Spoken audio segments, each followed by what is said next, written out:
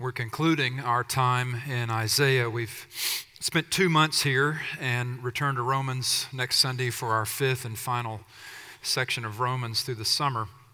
The title of this series in Isaiah is Clear Cut, and that's a play on the stump imagery you might remember Isaiah using. Isaiah chapter 6, where we began in the first part of March. And also in chapter 11, that stump imagery is there also. And now in chapter 61, here to conclude, look at what happens to the stumps. Verse 3, oaks of righteousness. They become oaks again. How does that happen? Well, the gospel, according to Isaiah, anticipated Jesus' way, Jesus' truth, Jesus' life, and even his death and resurrection, as we saw last week from Isaiah 53. Isaiah preached of Jesus coming, that nothing would be right, ultimately, until he righted it. Isaiah actually saw Jesus back in his vision in the temple, Isaiah chapter 6, if you recall that, where we were last month. And then now, concluding in Isaiah 61, Jesus sees himself in Isaiah. Let me give you a couple of New Testament texts to fill out what I'm saying here. Remembering back to Isaiah 6 where we started, in the year that King Uzziah died, I saw the Lord sitting upon a throne, high and lifted up, and the train of his robe filled the temple. Now we're told in the Gospel of John that Isaiah saw Jesus. I read this to you back when we were in Isaiah 6. This is just John 12, just listen. He quotes Isaiah, John does, about blinding their eyes, hardening their heart, lest they see with their eyes, understand with their heart, turn, and I would heal them. And the reason that Jesus quotes Isaiah, John says, Isaiah said these things because he saw his glory and spoke of him, the him being Jesus in that context. Isaiah saw Jesus in his vision, Isaiah 6, and then when you get to Isaiah 61, it's also clear from the New Testament that Jesus saw himself in Isaiah's vision of coming fullness here in chapter 61. Let me read you a selection from Luke chapter 4. Luke chapter 4, verse 16. And he, Jesus, came to Nazareth, where he'd been brought up, and as was his custom, he went to the synagogue on the Sabbath day, and he stood up to read. And the scroll of the prophet Isaiah was given to him. He unrolled the scroll and found the place where it is written, here's chapter 61, the Spirit of the Lord is upon me, because he has anointed me to proclaim good news to the poor. He has sent me to proclaim liberty to the captives, the recovering of sight to the blind, to set at liberty those who are oppressed, to proclaim the year of the Lord's favor. And he rolled up the scroll and gave it back to the attendant and sat down. And the eyes of all in the synagogue were fixed on him. And he began to say to them, today this scripture has been fulfilled in your hearing. The gospel according to Isaiah. Jesus preached it 800 years after Isaiah preached it. In chapter 6, where we began, we saw that Isaiah was commissioned to go and preach good news. Jesus preached and applied this good news in chapter 61 to himself. People call Jesus a miracle worker. We're used to that. They call him a great teacher. He was all of that, but he was primarily a preacher of the gospel. The gospel meaning good news.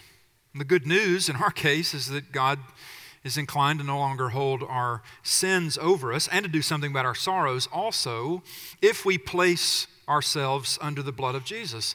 And so a preacher is one who proclaims. And that's the language we get in Isaiah 61, isn't it? He proclaims, he proclaims, he proclaims all through Isaiah 61 here. A preacher is someone who proclaims whether the listeners receive it or not. The task of the preacher is still to proclaim, to announce, to herald, to give voice to the word of God. Isaiah was sent as a preacher to people who would not listen to him. We see that both in Isaiah and also in the John passage that I reminded you of. But Jesus also was sent to people who ultimately would not listen to him, would reject his message. He had this in common with Isaiah. In fact, the very dynamic of not being listened to plays out there in Luke chapter 4. Let me read the rest of the context to you. I just read you Luke chapter 4. He comes to Nazareth, his hometown. He's handed the scroll of Isaiah in the synagogue. He reads Isaiah 61 and then the rest of the story. All spoke well of him, marveled at the gracious words that were coming from his mouth. And they said, "Is this not Joseph's son?" And he said to them, "Doubtless you will quote to me this proverb, 'Physician, heal yourself. What we've heard you did at Capernaum, do here in your hometown as well." And he said, "Truly I say to you, no prophet is acceptable in his hometown. But in truth I tell you, there were many widows in Israel in the days of Elijah, when the heavens were shut up 3 years and 6 months, and a great famine came over all the land. And Elijah was sent to none of them, but only to Zarephath in the land of Sidon, to a woman who was a widow." In other words, he was sent to a Gentile. He goes on, there were many lepers in Israel in the time of the prophet Elisha, Elijah's successor, and none of them were cleansed, but only Naaman the Syrian, another Gentile. When they heard these things, all in the synagogue were filled with wrath. Note the contrast. He read Isaiah 61. He says, "Today this scripture is fulfilled in your hearing." They go, "Well, how did he get so well spoken? What a marvelous thing this is for this young man from Nazareth to be such a great preacher." But then he elaborates, and all in the synagogue are filled with wrath. And they rose up and drove him out of the town and brought him to the brow of a hill on which their town was built, so they could throw him down the cliff. But passing through their midst, he went away. That's Luke chapter 4, the preaching of Isaiah 61, Jesus applying it to himself there in Luke chapter 4. And when Jesus preached Isaiah 61, as recorded there in Luke 4, he left off the second part of Isaiah 61, verse 2. Looking at Isaiah 61, verse 2, to proclaim the year of the Lord's favor, Jesus full stopped that right there. Scrolled, rolled back up, handed to the attendant. How does verse 2 go on in Isaiah 61? "And the day of vengeance of our God, to comfort all who mourn, and to grant those who mourn in Zion beautiful headdress instead of ashes," and the rest of it there in verse 3 that we'll look at. If you compare Luke 4:19 and Isaiah 61:2, you'll see Jesus stopped reading the scroll right at the point where the vengeance of God is mentioned here in verse 2. But as you hear in Luke 4 that I just read to you, even with leaving that part out, the judgment part, they still turned on Jesus. They liked hearing him preach verse 1 of Isaiah 61, all the things that the anointed one of God would do. But then on his elaborating on it, that God's people have frequently rejected God's messengers, they turned on him right then and there and tried to kill him. What's going on? Prophets didn't come to God's people just threatening judgment. If that's all that prophets did, it would be easy to dismiss them as the rantings of cranks.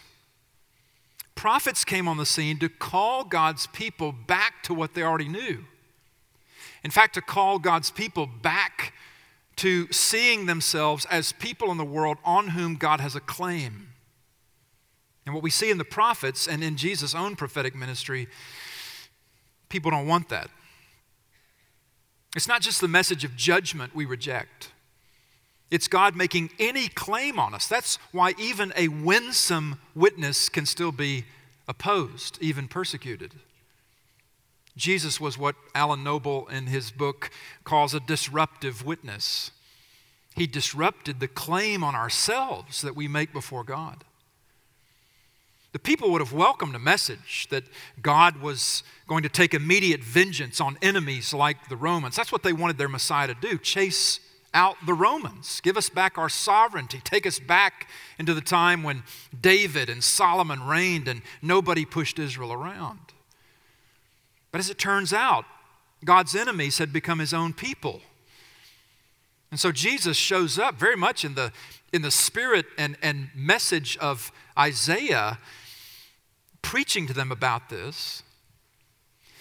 And yet he didn't include the last part of verse 2 when he preached Isaiah 61 in his hometown synagogue. He didn't say, "the day of vengeance of our God." He sat down before reading that, and that's because it wasn't yet the day of vengeance. That will come. Prophecies have near and far fulfillments. I've tried to tell you about that a few times already in this series. There will be a day when God will take vengeance, but it was not that day at Jesus' first coming. When Jesus read from Isaiah 61 in his hometown synagogue in Nazareth and applied it to himself, he was saying it's the day of salvation. It's the year of the Lord's favor. Jesus spoke frequently of God's judgment. Frequently he spoke of God's judgment.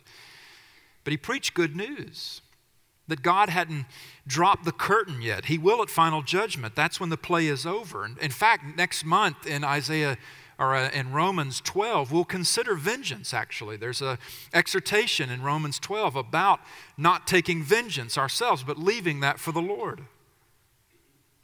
But looking at Isaiah 61, notice to whom the gospel, according to Isaiah, is proclaimed. It is proclaimed to those who suffer in a variety of ways. You see that in the text, Isaiah 61?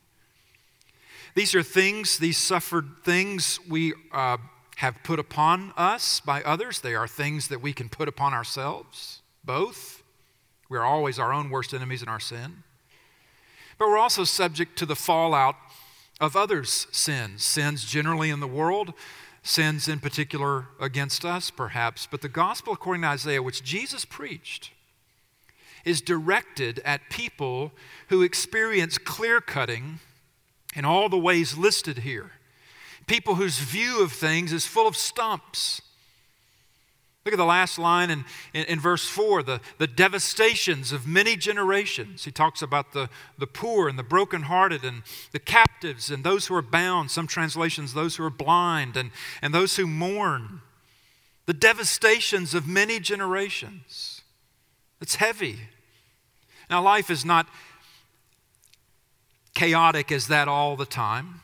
It's not devastations day in and day out for most of us. But the world is groaning. We talk about that often here. And Jesus is uniquely qualified to be the Savior of a groaning world.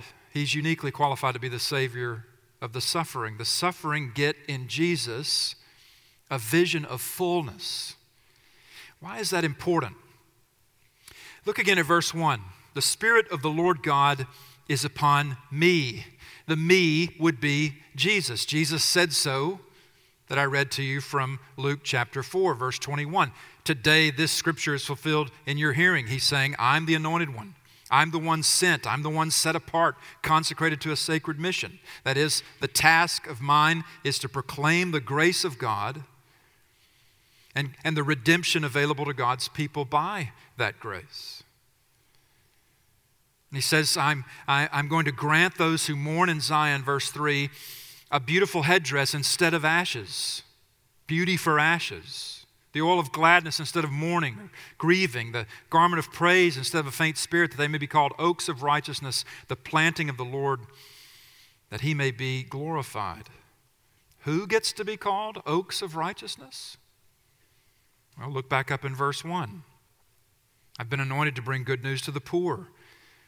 He sent me to bind up the brokenhearted, to proclaim liberty to the captives, the opening of the prison to those who are bound, to proclaim the year of the Lord's favor and the day of vengeance of our God, to comfort all who mourn in Zion. Who gets to be called oaks of righteousness? Verse 3, those listed above it. The poor, the brokenhearted, the captives, those who are bound or blind, depending on the rendering one goes with. And what these have in common, these that he lists here in verse 1 that he's been sent to, what the poor, the brokenhearted, the captives, those who are bound, will go with that rendering. What they have in common is that they're each one suffering. The causes and effects of suffering may differ. The intensities and durations of suffering may differ. But the experience of suffering is similar across the board, because to suffer is to be in lack. It's to lack something. The poor lack dignity and resources and security. The brokenhearted lack peace and hope. The captives lack freedom. Those who are bound lack a clear conscience. The gospel, according to Isaiah, presents to those suffering in these conditions of life a vision of fullness found in Jesus, the one sent to those in these conditions, a vision of fullness for those who lack. Late last year, Eugene Peterson died. He was in his early 80s. Great influence on me, has formed a lot of my sense of what pastoring is about. Some of you know Eugene Peterson immediately as the translator of the Message version of the Bible. During his funeral, his son Leif said his father had only one sermon. This is the funeral message. His son is giving it, and he said for all his books and his long pastorate, he spent 29 years in one church, and then he went back to the academy up in Vancouver, and he had one message. And his son Leif said, my dad wove that message all through his writings, his 40-some-odd books, his preaching. He even took it upstairs at night into Leif's room when he was a child and spoke it over his son as he lay in his bed. And the message was this, 4 sentences. God loves you. God is on your side. He is coming after you. He is relentless. I love that. 4 sentences. God loves you. God is on your side. He is coming after you. He is relentless. Eugene Peterson's son said his father had been speaking that message into his heart for all 50 years of his life. Now, maybe that catches me as it does because I turned 50 last month and just experienced my dad dying 2 days later last month. A man, my dad, who spoke God's grace and glory over my life since I was a kid. But if you want to put Isaiah 61, these 4 verses into 4 sentences, if you want to put the vision of fullness here into 4 sentences, I don't think we do any better than those 4. And in fact, I do want to do that. I do want to put the vision of fullness here in Isaiah 61 into those 4 sentences, 2 at a time. So we'll take a first and a second, as we often do. If you're taking notes, let me plug these 4 sentences 2 at a time into Isaiah 61, and then we'll call it a finished series. We'll think first about how we know from Isaiah 61 that God loves us and that God is on our side. And then second, how we know from Isaiah 61 that He is coming after us and that He is relentless.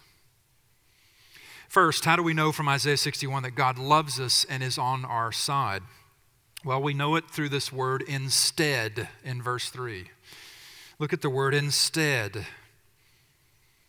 To grant to those who mourn in Zion, verse 3, to give them a beautiful headdress instead of ashes, the oil of gladness instead of mourning, the garment of praise instead of a faint spirit. Instead is an exchange word, this for that. In this context, it's a gospel word. In place of what we have or expect to have, here is something else. Something else that would not come to us except for the love of God. The love that God has for us. It's the only reason God would be compelled to do this for us in our particular case. His being on our side. His bringing us over to His side. His being for us. Instead of ashes, beauty. Instead of mourning, gladness. Instead of a faint or heavy spirit, praise. The things that can burn our house down around us. Accusations, vocational ruin. This is the stuff of ashes. The things that bowl us over, like health reversals, deaths, various losses. This is mourning, grieving. And the things that weigh us down, like loneliness or having to wait out your hope before you see it fulfilled. This is a faint or a heavy spirit. The promise of God to us in Scripture is not that He'll keep us from any and all of these kinds of things always. He often does keep us from such things, but the promise of God to us is that we are kept by Him in these conditions of life. We are met and preserved by Him. We are resourced by Him for these kinds of things suffered, even if we bring them on ourselves. I read a book not long ago by a minister in Birmingham written after his 3-year-old son died in his sleep suddenly one night. They went in the morning and the child was dead. Cameron Cole is the minister's name. His book is entitled, Therefore I Have Hope, and he writes about what he calls your worst, capital W. Your worst thing, the worst thing you could imagine, the thing you thought would not happen to you, and there it is. And he talks throughout the book about when we're in our worst, capital W. The subtitle of the book is 12 Truths That Comfort, Sustain, and Redeem in Tragedy. In one chapter, he talks at length about when well-intentioned people said things to him, or as he heard them say to others, like, God had nothing to do with this loss. And he said he understands the reflex, but we don't have to try to preserve God's goodness at the expense of his control. It's not one or the other, it's both. He said, I listened to the podcast of a parent who had tragically lost a young child through an accidental death, the same thing my wife and I had gone through. She said that her pastor reminded her that God is not a grand puppeteer sitting in heaven orchestrating all the events of the world. But as a friend, let me sit down with you and tell you the immediately hard but ultimately hopeful truth about your worst, capital W. God did and does have something to do with your tragedy. I know this sounds like a cruel statement, but stay with me. There is hope in the end. There is both a fundamental and a practical reason why the notion of God's limited involvement in suffering breeds harm and hopelessness. Let me tell you what I hear when people say, God didn't have anything to do with this. I hear, God's hands are tied. God took his eyes off the road when your worst occurred. Satan is just as great, mighty, and sovereign as God. God just isn't that powerful. He's impotent. God is not in control. God is weak. He says none of these statements resembles the God of the Bible. The witness of Scripture testifies to a God who remains sovereign in every moment. A story my mentor, Reverend Frank Limehouse, labeled as the most significant moment in his early ministry career illustrates why the sovereignty of God is so instrumental in maintaining hope during the season of your worst nightmare. As a seminary student, Frank was shadowing a hospital chaplain when they were called to a room where a woman's son had been pronounced dead after a tragic car accident. The woman lamented over and over again, why did God do this to me? Why did God do this to me? The chaplain, trying to be helpful, said, ma'am, God didn't have anything to do with your son's death. To this statement, the wailing woman pointedly looked the chaplain in the eyes and said, don't you take away the only hope that I have. Behind the grieving mother's remark lies the hope that the sovereignty of God enables. If God is not fully sovereign in your suffering, then you cannot trust that he is fully in control of your healing and recovery. If God's hands are tied when the worst enters your life, then maybe his powers are also limited in helping you. The gospel according to Isaiah is that God is not limited in his help. These conditions of life in verse 1, they can go quite deep. They can affect us throughout life. But the gospel according to Isaiah is that stumps can again become trees, oaks of righteousness. The gospel according to Isaiah is not that God always keeps us from troubles and sufferings we don't want to personally know in a fallen world, but that he meets us in them personally with resources that he has. See, the garment of praise, the instead language, it's glorious, but it can also be a little bit misleading because the garment of praise does not replace a faint or heavy spirit. It goes on over it. The oil of gladness doesn't replace mourning and grieving. There'll be 100 things you'll mourn and grieve in your life. The oil of gladness is poured out over it in ways the people of God have been testifying to for centuries in real experience. Same with the beautiful headdress. You know what it goes on? It goes on the head on which the ashes were placed. They did that back then to depict sorrow and grief, and your head may know those ashes again and again and again. Cameron Cole himself, in his epilogue, writes this. 3 months after Cam died, we learned that we were unexpectedly pregnant. Getting pregnant during a time of such dark misery was the last thing we intended to do. As the first trimester concluded, we discovered this new baby was a boy. In mid-November, At 1:30 a.m., Lauren nudged me and announced that her water had broken. We raced to the hospital. There was no time for an epidural. Our third child and second son, William Hutchins Cole IV, was born 42 minutes after Lauren's water broke, 17 minutes after admission to the hospital. On November 13th, 2013, we had buried our precious son, Cam. On November 13th, 2014, the one-year anniversary of Cam's funeral, God brought new life into our family. God is real. God is good. Christ reigns forever. Now, he's been saying that ever since the worst thing happened. Throughout his year of loss, not just because things turned out that way. Things turning out that way did not replace the son that he lost. But God has ways and means of sharing himself with us in our worst, capital W, giving us his best, and his best always comes to us through the person and work of his son. If you know his son, you know the comfort there can be when our worst, capital W, arrives. Comfort in practice. See there in verse 2 where he says to comfort all who mourn. Last line in verse 2, to comfort all who mourn. Comfort, I'm convinced, is more about drawing upon the resources God makes available to us in suffering than it is about emotional reassurance.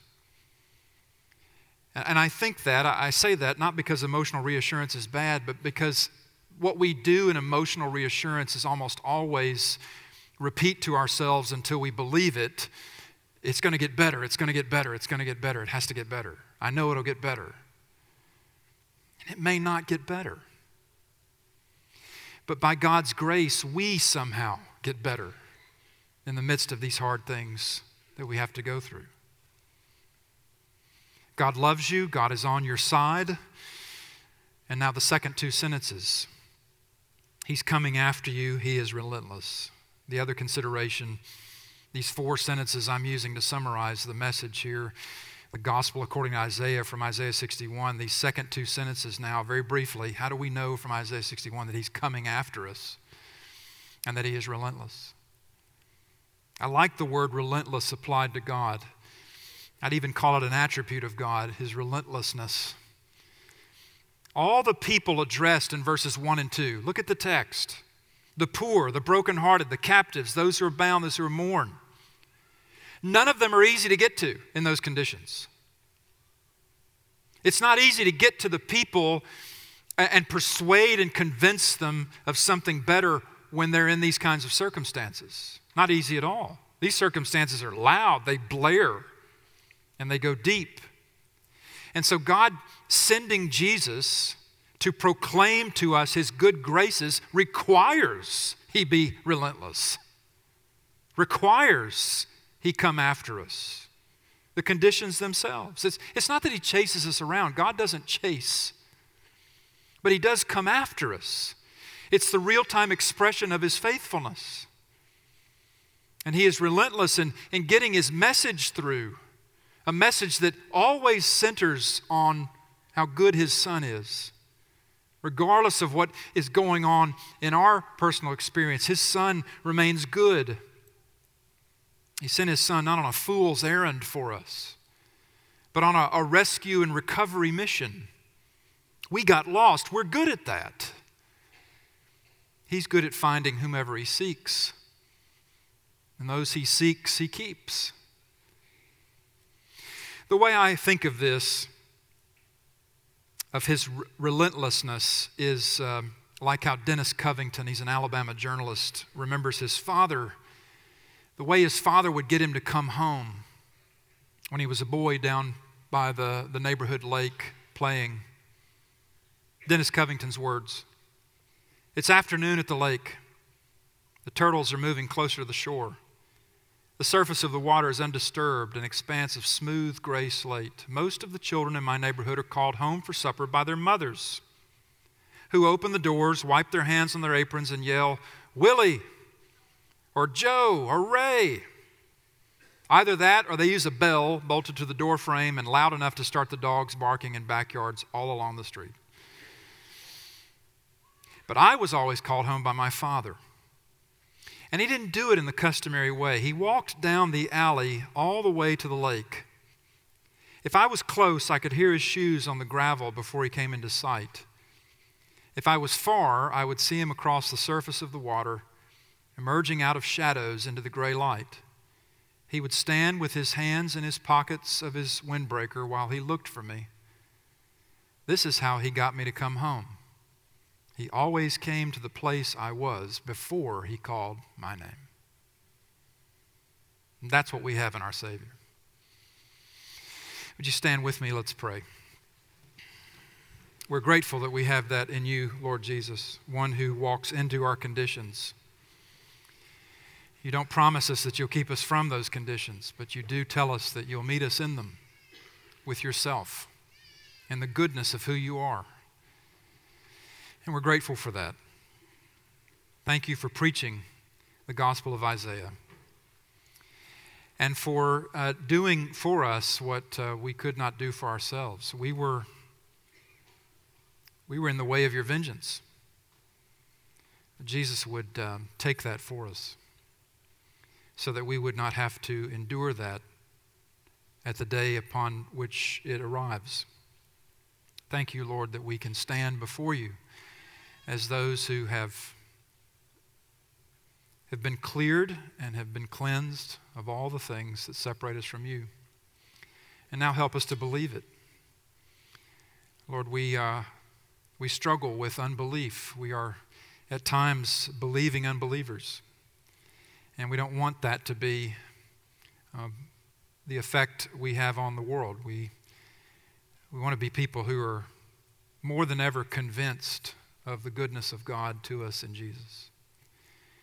And Lord, we thank you that you share this with us over and over and over again throughout the pages of your word. We thank you for all the ways that you've provided for us, our deepest needs, the hardest spaces and places we are. We praise you, Lord, and pray that you gain glory for yourself through whatever effects of this message that your Spirit works into lives. We pray this in Jesus' name. Amen.